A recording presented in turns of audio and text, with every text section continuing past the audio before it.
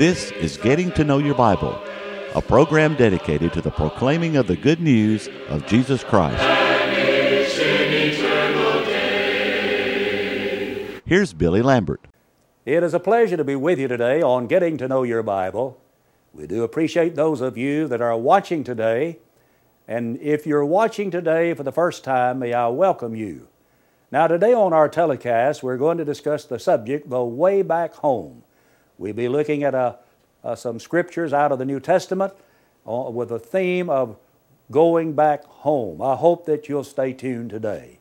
Now, we continue to offer a free Bible correspondence course, and this course will help you learn more about the Word of God. We want you to have it, and in order that you might know more about the course, and in order that you might learn how to receive the course, why don't we take this time and pause for just a moment. To help you in your study of the Bible, we want to send you this Bible correspondence course. This course is non-denominational. It's based on the Bible. It's conducted by mail, and it's free. To receive this course, write to Getting to Know Your Bible, Post Office Box 314, Summerdale, Alabama 36580, or call toll-free 1-877-711-5214. No storm can hide that radiance peaceful beaming, since Jesus. I want to read now from Luke the 15th chapter, beginning at verse 11. And he said, a certain man had 2 sons, and the younger of them said to his father, Father, give me the portion of goods that falleth to me. And he divided unto them his living. And not many days after, the younger son gathered all together and took his journey into a far country, and there wasted his substance with riotous living. And when he had spent all, there arose a mighty famine in that land, and he began to be in want. And went and joined himself to a citizen of that country, and he sent him into his fields to feed swine. And he would fain have filled his belly with the husk that the swine did eat, and no man gave unto him. And when he came to himself, he said, how many hired servants of my father's have bread enough and to spare, and I perish with hunger? I will arise and go to my father, and will say unto him, Father, I've sinned against heaven and before thee, and am no more worthy to be called thy son. Make me as one of thy hired servants. And he arose and came to his father. But when it was yet a great way off, his father saw him and had compassion, and ran and fell on his neck and kissed him. And the son said unto him, Father, I sinned against heaven and in thy sight, and am no more worthy to be called thy son. But the father said to his servants, Bring forth the best robe, and put it on him, and put a ring on his hand, shoes on his feet. Bring hither the fatted calf, and kill it, and let us eat and be merry. For this my son was dead, and is alive again. He was lost, and is found. And they began to be merry. There's really no way that you can adequately describe this parable of Jesus. It is one of the most divinely tender and humanly touching stories known to man. And yet the story of the young man that we often refer to as the prodigal son has a universal appeal. Now the reason it has that type of appeal is because we can say either I have been there or that's me. And also it has such a universal appeal because it reveals the great love of God. And also this parable gives hope to those that are in despair. In this reading, there's a young man who came to his father and requested his inheritance. And he received the inheritance, and then went off into the far country, which is really representative of sin. And there he wasted his inheritance in riotous living. And then when he had spent all, and he had joined himself to a citizen of that land, and he sent him out to feed pigs. And then he came to himself and he decided he was going to go back home. And when he came back home, the Father gave him a warm, compassionate welcome. This is a beautiful story. Think about him preparing to leave home. Here's a place where he was born, where he had been nurtured, cared for all of his life. And now he's ready to turn his back on it. And picture him leaving home.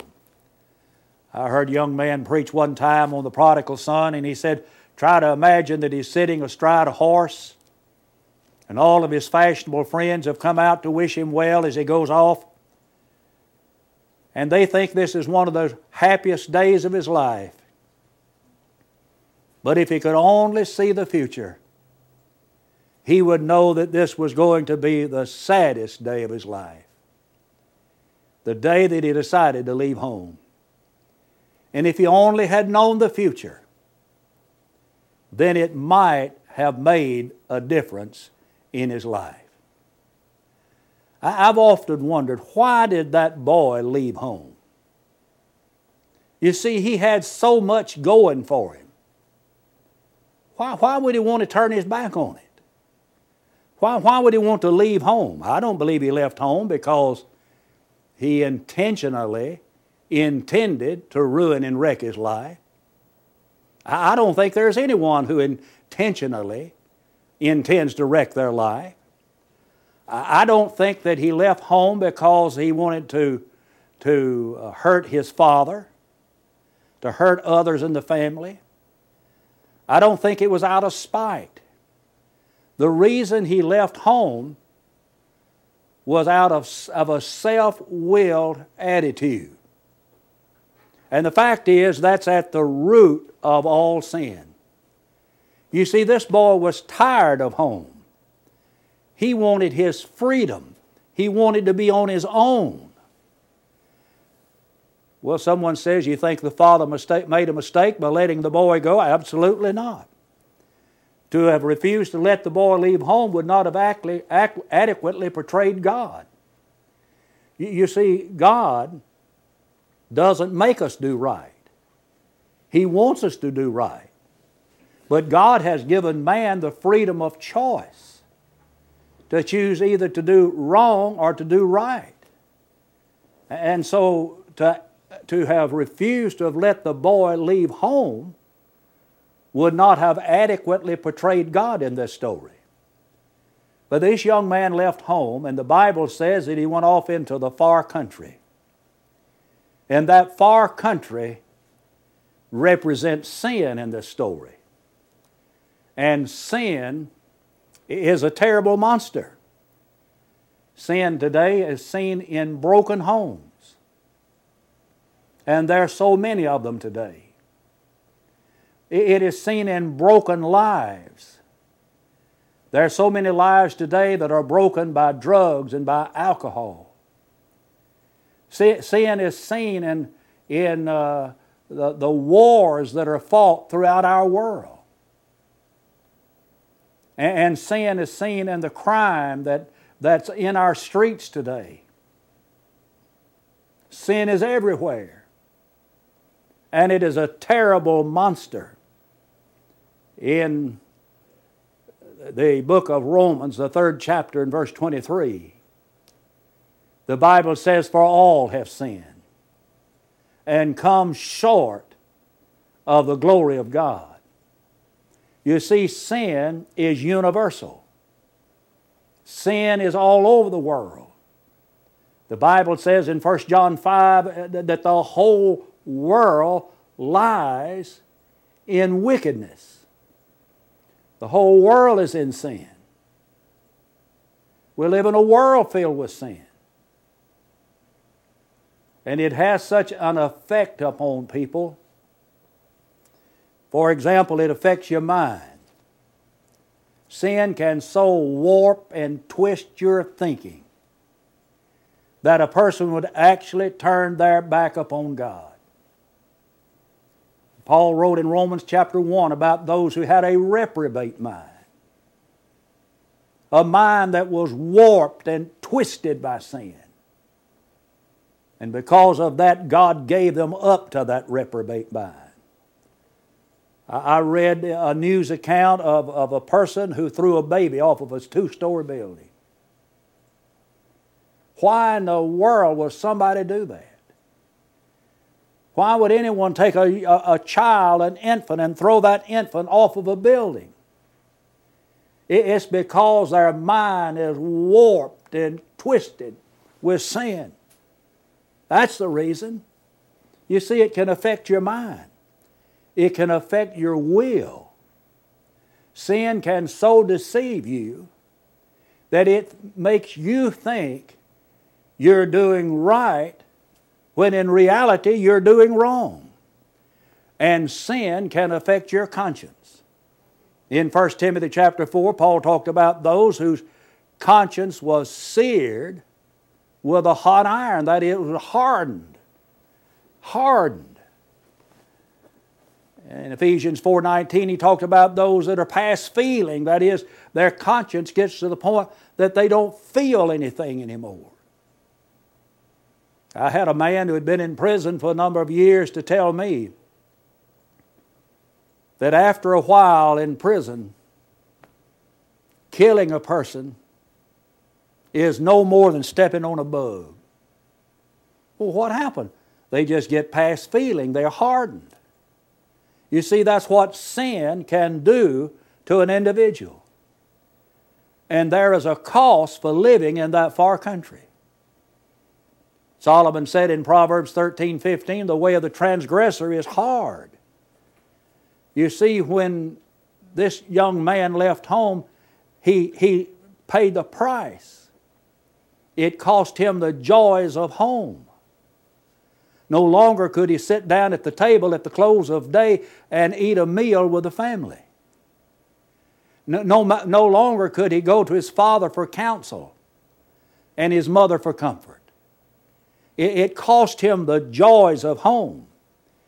It cost him his good name to go off into that far country.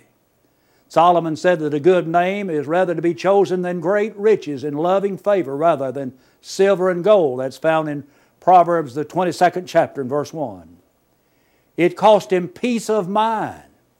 Don't tell me that he had peace of mind while he was over there wallowing in that hog pen.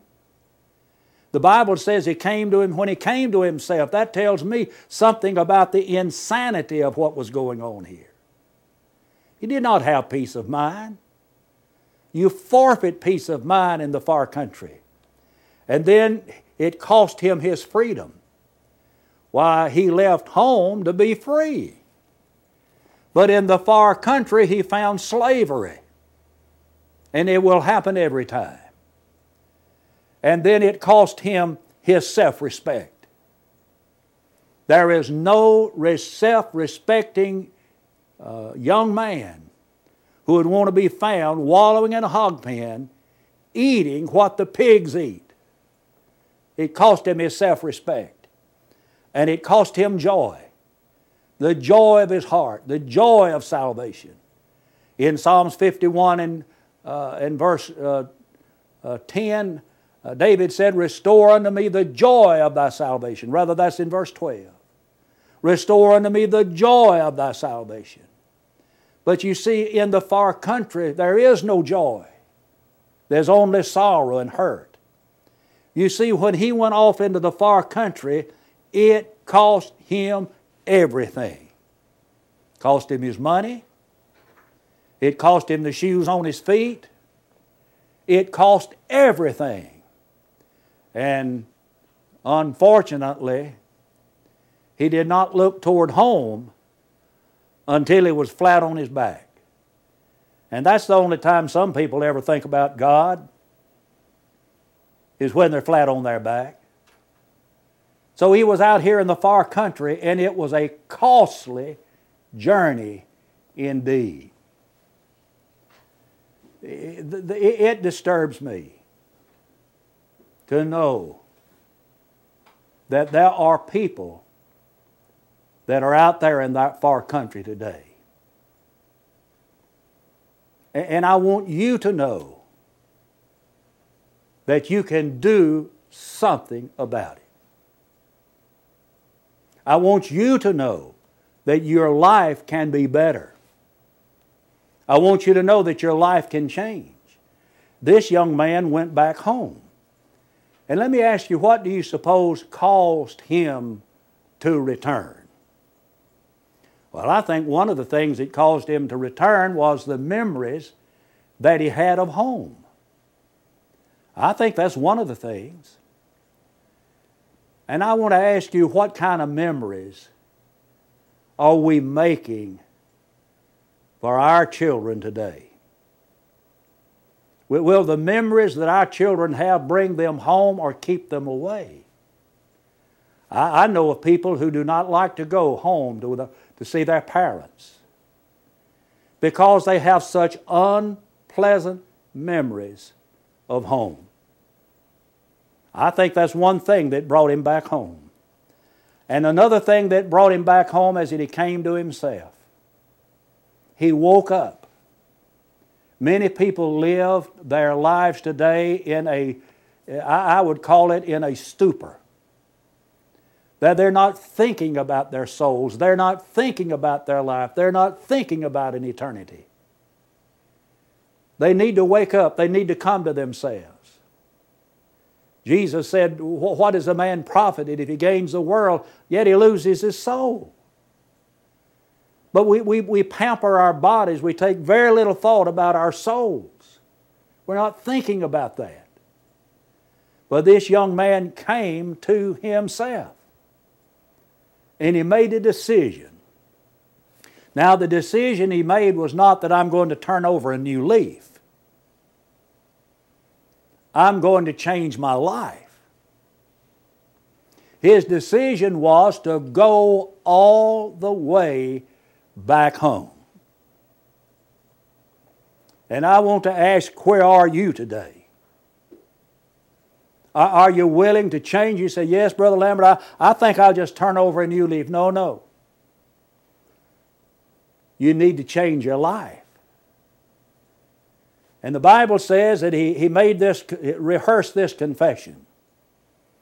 Now I'm going to go to my Father, and I'm going to say, Father, I have sinned against heaven and before Thee, and am no more worthy to be called Thy Son. That's in verse 18 and 19. There's one translation of this that reads, I no longer deserve to be called your son. And you know, that was true, wasn't it? And we do not deserve what the Lord can do for us. It's a matter of His grace. You see, the story of the prodigal son is not only a story of a young man coming home and receiving forgiveness. It's a story of what the grace of God can do. So he came back home and he made this decision. And he carried out his decision. And when he started that way down the road toward home, the text says that the father saw him. And that tells me something about God. That tells me that God is looking. God is looking for you. Because He's interested in you. And then the text says that the father ran. And he fell on his neck and he kissed him. This is a boy that had broken his heart. This is a boy who asked for his inheritance, left home, wasted it. Now the scoundrel is coming back. What attitude am I going to have toward him? Man came to me one day and he said, Brother Lambert, he said, my son is not living right. He said, as a matter of fact, he's living with a woman and they're not married. And he wants to come home to visit his mother and I. Now, what am I to do? And I immediately thought about the story of the prodigal son. I said, I'm sure your son knows that you do not approve of what he's doing. Oh, he said, yes, he knows I don't. I said, just remember this. I said, it's your decision as to what you do, whether you allow him to come and stay in your house. But I said, he's still your son. And he still needs to know that you love him. I said, you'll have to make a decision about what you do in a situation like that. But in this story of the prodigal son, the father saw him and he ran and he fell on his neck and he kissed him. And I'm so thankful that the text doesn't tell us that he gave him a lecture on how he's disappointed in him. I have an idea that some of you that are watching right now have done that with your children, haven't you? I suppose all of us have done that sometime along the way. Maybe our children do things that we don't like, we don't appreciate. And so the very first thing we want to do is let them know how they've disappointed us. How you let me down, you hurt me, you hurt your mother. But this father loved him, and he had compassion. Fell on his neck and he kissed him, and the son started making the confession that he had rehearsed while he was over in the far country. And he said, I've sinned against you, Father. I've sinned against heaven. I've sinned in your sight. And I don't even deserve to be called your son. So, and how's the father going to respond? The father said, bring forth the best robe and put it on him. That wasn't the robe of a servant. That was the robe of a son. He said, put a ring on his hand. That wasn't the ring for a servant. That was a ring for a son. Put shoes on his feet. Those were not shoes for a servant. They were shoes for a son. And he said, you go and find the fatted calf and kill it. And let us make merry. Let us be glad. He says, for my son was dead and is alive. My son was lost. But now he's found. What a beautiful, beautiful story. I'm speaking right now to someone who is where he was. Maybe you're watching this telecast in a motel room somewhere. Maybe you're watching it at home. Maybe you're watching it in prison. But I want you to know that God loves you. And He loves you so much that He gave His precious Son to die upon Calvary's cross in your place. And as it were, He wants to fall on your neck and kiss you. You say, Brother Lambert, I really don't deserve the Lord saving me. That's exactly right. But He will anyway. Jesus in Luke chapter 5 said, they that are righteous need not a physician, but they that are sick. He said, I came not to call the righteous, but sinners to repentance. You see, you're the kind of an individual that the Lord came to save. He came to save you. And He can if you will allow it so. You have the choice. You have a decision you can make. And in order to be saved, you must be willing to submit your will to the will of God. In Luke 6:46, Jesus said, why call me Lord, Lord, and yet you don't do what I ask you to do? You do not the things which I say. And we want to be saved, we have to do what Jesus says. Just plain and simple, do what He says. Jesus, in giving the Great Commission according to Matthew's Gospel, said, all power hath been given unto me in heaven and on earth. Go ye therefore and teach all nations, baptizing them in the name of the Father and of the Son and of the Holy Spirit, teaching them to observe all things whatsoever I have commanded you. And lo, I'm with you always, even unto the end of the world. Jesus taught that His disciples must go and teach other disciples. And after teaching those disciples, those people that have been taught are to be baptized. And once they're baptized, they need to be taught all things that are required of them as Christians. In Mark's account of that giving of the Great Commission, he said, go into all the world and preach the gospel to every creature. He that believeth and is baptized shall be saved. He that believeth not shall be damned. If we were to take those two readings and those alone, we would learn that we are to be baptized as believers in Jesus Christ. We be baptized in the name of the Father, the Son, and the Holy Spirit for the remission of our sins. On the day of Pentecost, when the people asked, "What shall we do?" the answer was, "Repent and be baptized." Those that were baptized for the remission of their sins, verse 41, were added to the church by the Lord, verse 47. And thus they were saved. The Lord added to the church daily such as should be saved.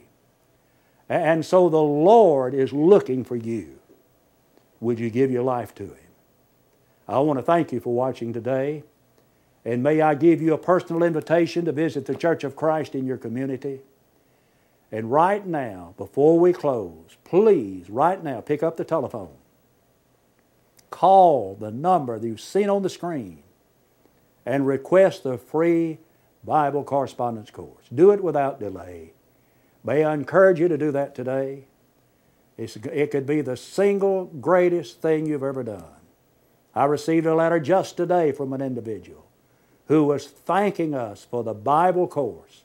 You will do that too. I want to thank you for watching. Until we meet again, may the Lord bless you and keep you is my prayer. Give me the Bible, holy message shining. Thy light shall guide me in the narrow way. Precept and promise, law and love combining, till night shall vanish in eternal day. Getting to Know Your Bible has been presented by Churches of Christ. If you have a question about the church, or if you would like the location of a Church of Christ near you, or to receive the free Bible course, write to Getting to Know Your Bible, Post Office Box 314, Summerdale, Alabama 36580, or call 1-877-711-5214. Join us next time for Getting to Know Your Bible.